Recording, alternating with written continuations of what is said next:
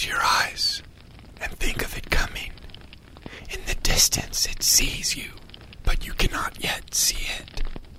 From the distance it hears you, but you cannot yet hear it.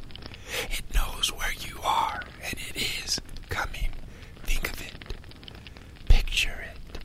That thing that should not be. That thing that comes when we hope it not. That thing that comes when we pray it not. Think of it coming. At the end of the road it sees you, and you see its silhouette. At the end of the road it longs for you, and now you hear its every step. You want to run, but you know it will catch you. You want to hide, but you know it will not be fooled. Think of it coming. That thing that looms with sorcerous intelligence. That thing that stalks with devilish intention. Picture its eyes that flare your fear. See its face that haunts your soul. Think of it coming. Think. Picture it right there in front of you. I think of it, yes. I think of it. I see it now. I see it. It's right there. I don't want to see now. I don't want it to see me. I don't want it to come. Please, let it leave. Let it disappear. Yes.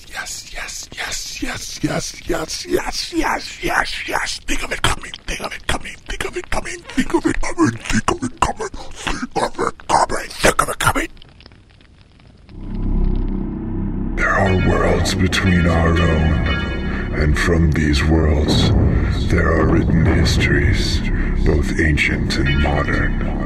To read of these testaments scrawled in hidden places and on other things, you must fix your eyes uncomfortably within you, and if successful, your gaze will unlock the door behind raw imagination and meet the manuscript of innumerable folios known as the Dark.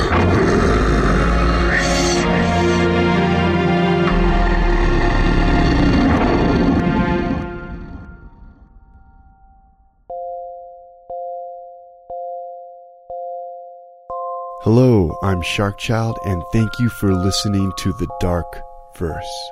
I wish you a happy 2017 Halloween, live and die horror. I'll see you on the other side.